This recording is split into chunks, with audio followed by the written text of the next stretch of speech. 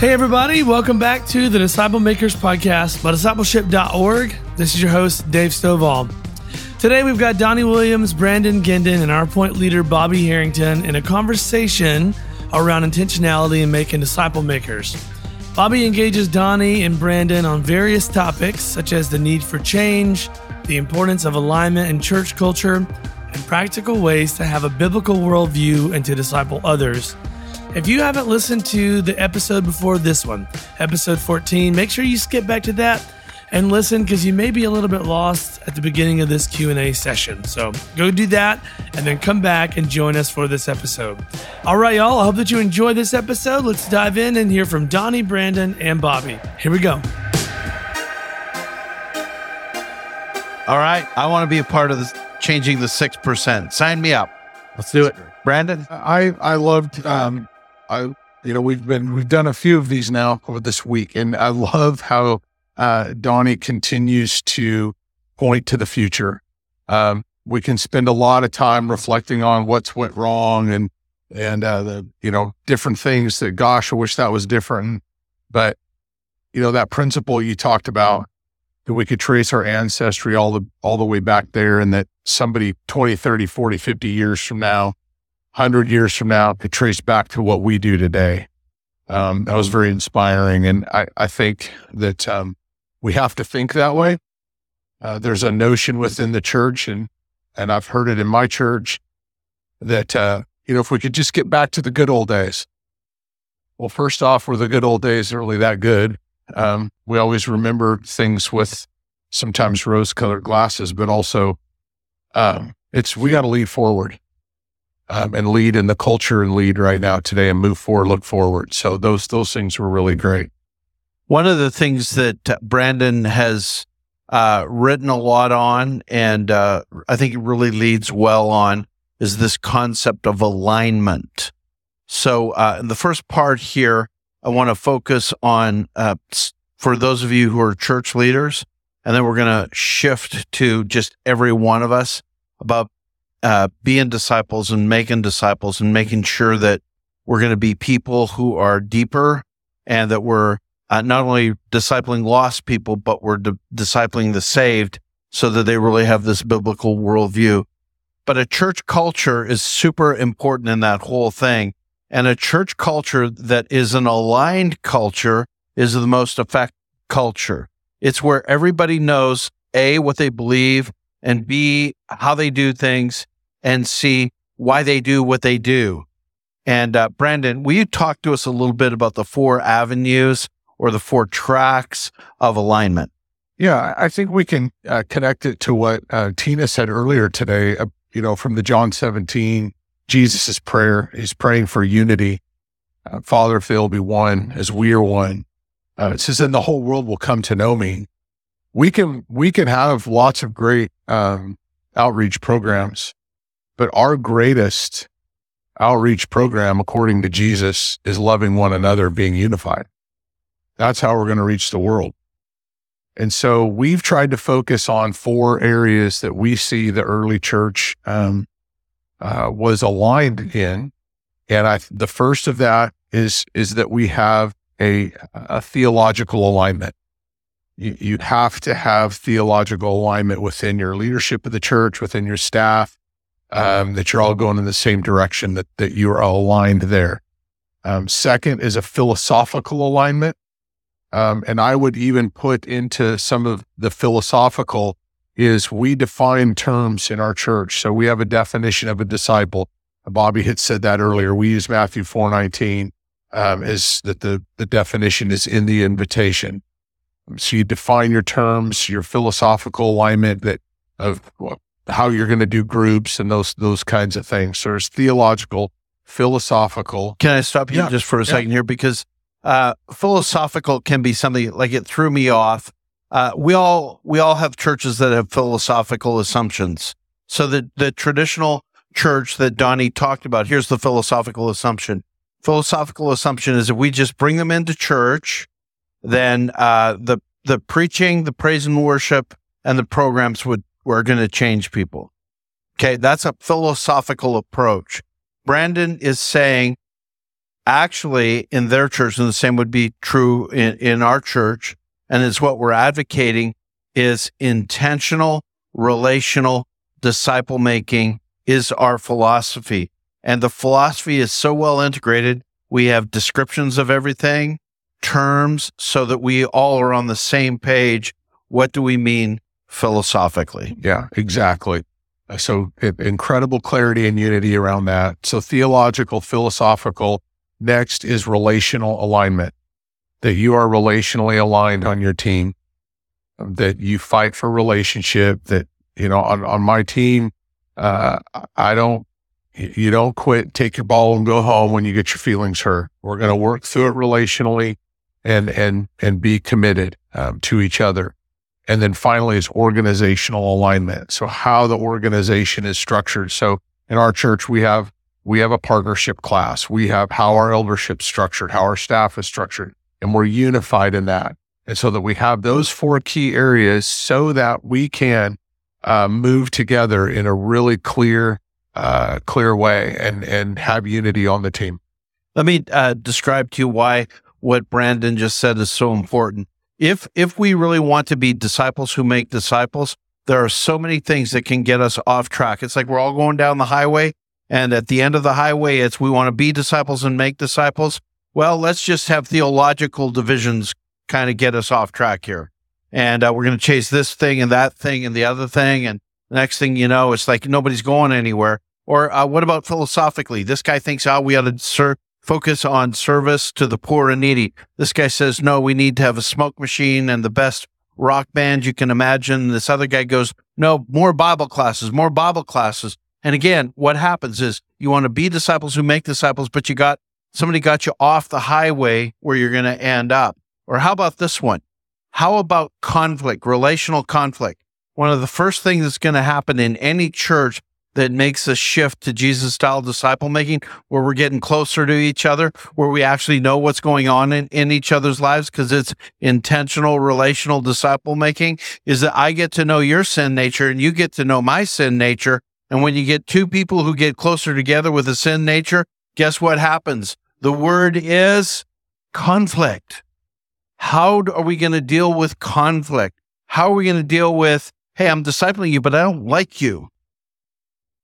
So how are we going to deal with it when we want to talk about things, we want to be upfront, but we don't know the rules of the game? So like in our church, we literally map out, here's how you follow Matthew 18. If you have a conflict with somebody, you go to them directly. You don't go to your 5 best friends. You go to that person. Here's how we work through conflicts and forgiveness, and then organizationally, where everybody's clear on the leadership structure of the church. Donnie, I'm going to let you jump in on this, and then we're going to transition. So when it comes to alignment, if you do nothing, you won't be aligned. So you have to work towards alignment. You gotta have effort to be aligned, because by nature, everybody's going to have their own agenda. Getting everybody aligned is difficult. It can be painful, but you will never have momentum in your church or organization without alignment. Like if you're wondering, why aren't we gaining momentum?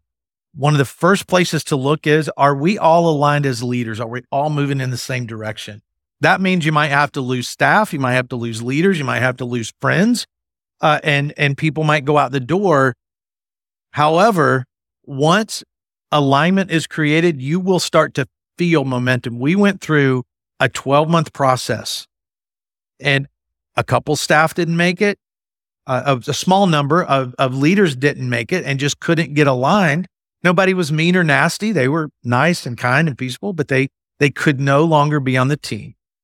And so it's hard to get alignment, but if you're a leader, you have to fight for it. You have to work for it, because alignment requires confrontation. Nobody likes confrontation. If you do like confrontation, you're probably not very pleasant of a person. It requires a confrontation to get alignment. And if you're not willing to do that, you're going to miss out on some momentum that God could be bringing your way. And I would add to it is, once you have that alignment, especially from as a senior pastor or an eldership, it is a daily fight to maintain it. Amen. You don't have it. Okay, we're good. Check the box. Now let's go. I tell the elder staff this all the time. Trying to lead in this is like loading monkeys on a flatbed.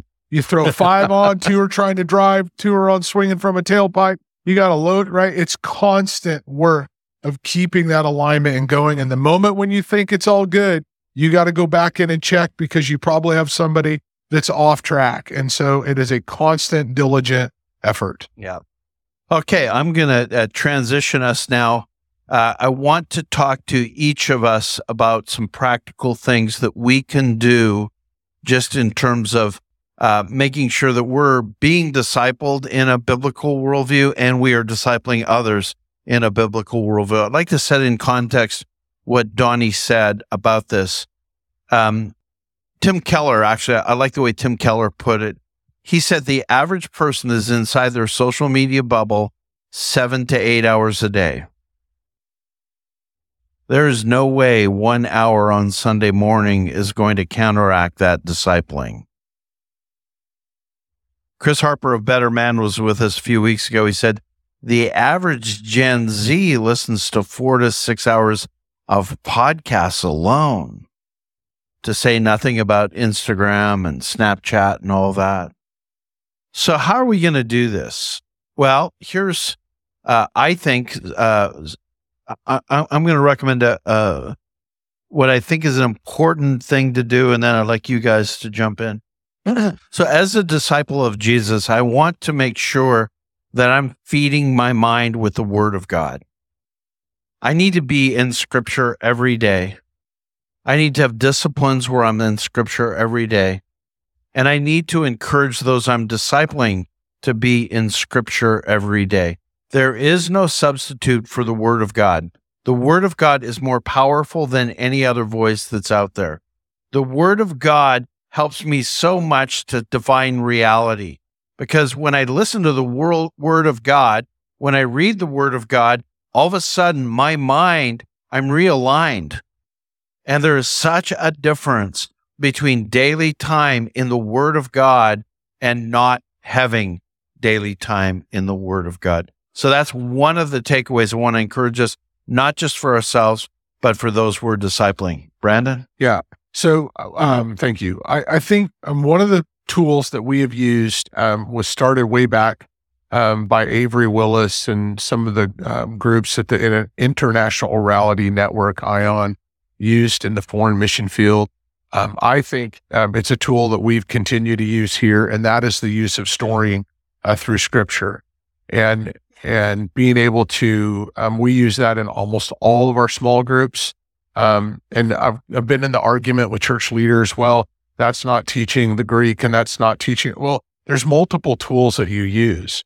But I'll say this, when your church learns all 437 stories in Scripture, then let's talk about them, parsing Greek. Again, I'm not against those things. I think there's multiple things, but one of the tools that we have used practically in people's hands to be great disciple makers is teaching them and learning how to story through the Scriptures and learning the stories. And I've seen that just as a very powerful, effective, practical tool to use. And so that's one that we use in discipling people, is a storying methodology. Yeah, the question from the audience, Brandon, would you give an example of storying? Yeah, so really fast, what we do is we'll go into small group. I've got a group of 5 guys, and let's say the story that we're going to do that week is the story of David and Goliath.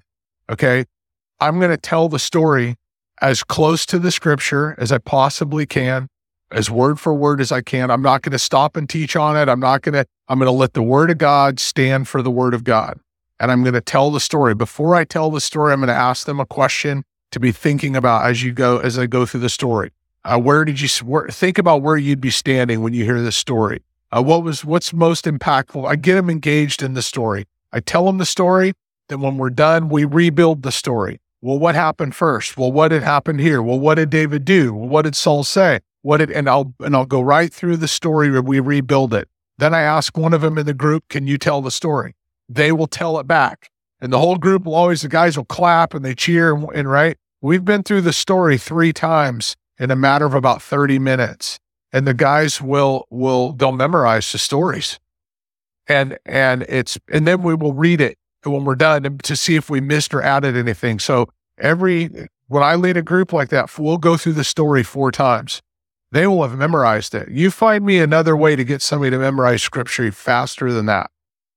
And I'll have men look at me and say, I've had this happen so many times over the years, I've lost count. Where guys will look at me, moms and dads, and say, I feel like I can disciple my kids. I'll use this to disciple my kids. So that's how we do it. Donnie?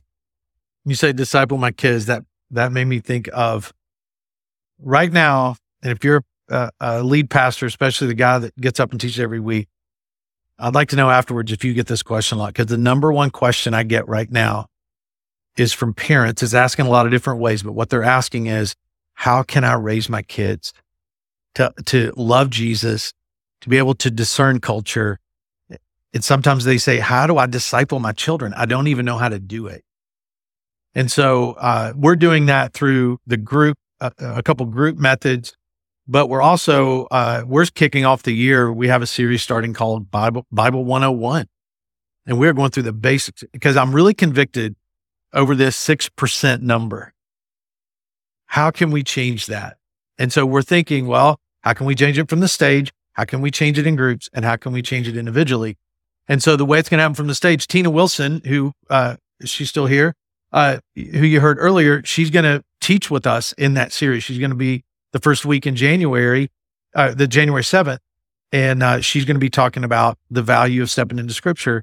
And then we're going to have the rest of the messages will be about, well, how do you know you can trust the Bible? Where'd the Bible come from? How's it laid out? Just like Bible 101 questions, because if people knew those answers, more people would have a biblical worldview. So we're just going to go back to 101 and start, how can you trust the Bible over any other work of history?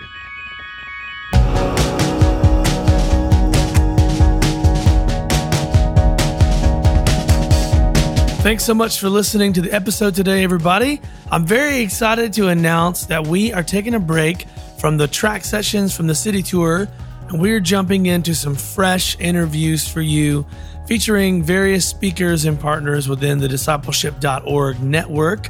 So kicking it off, we're going to be talking about how culture eats strategy for breakfast. We've got Bart Shaw, Renee Sproles, along with our point leader, Bobby Harrington. You're not going to want to miss this episode. Hit the subscribe button if you haven't already to this channel, because we're getting going in the year 2024 with some awesome new material. All right, y'all. Thank you so much for being a listener of the Disciple Makers podcast, and I hope that you enjoy the rest of this wonderful day. We'll see you.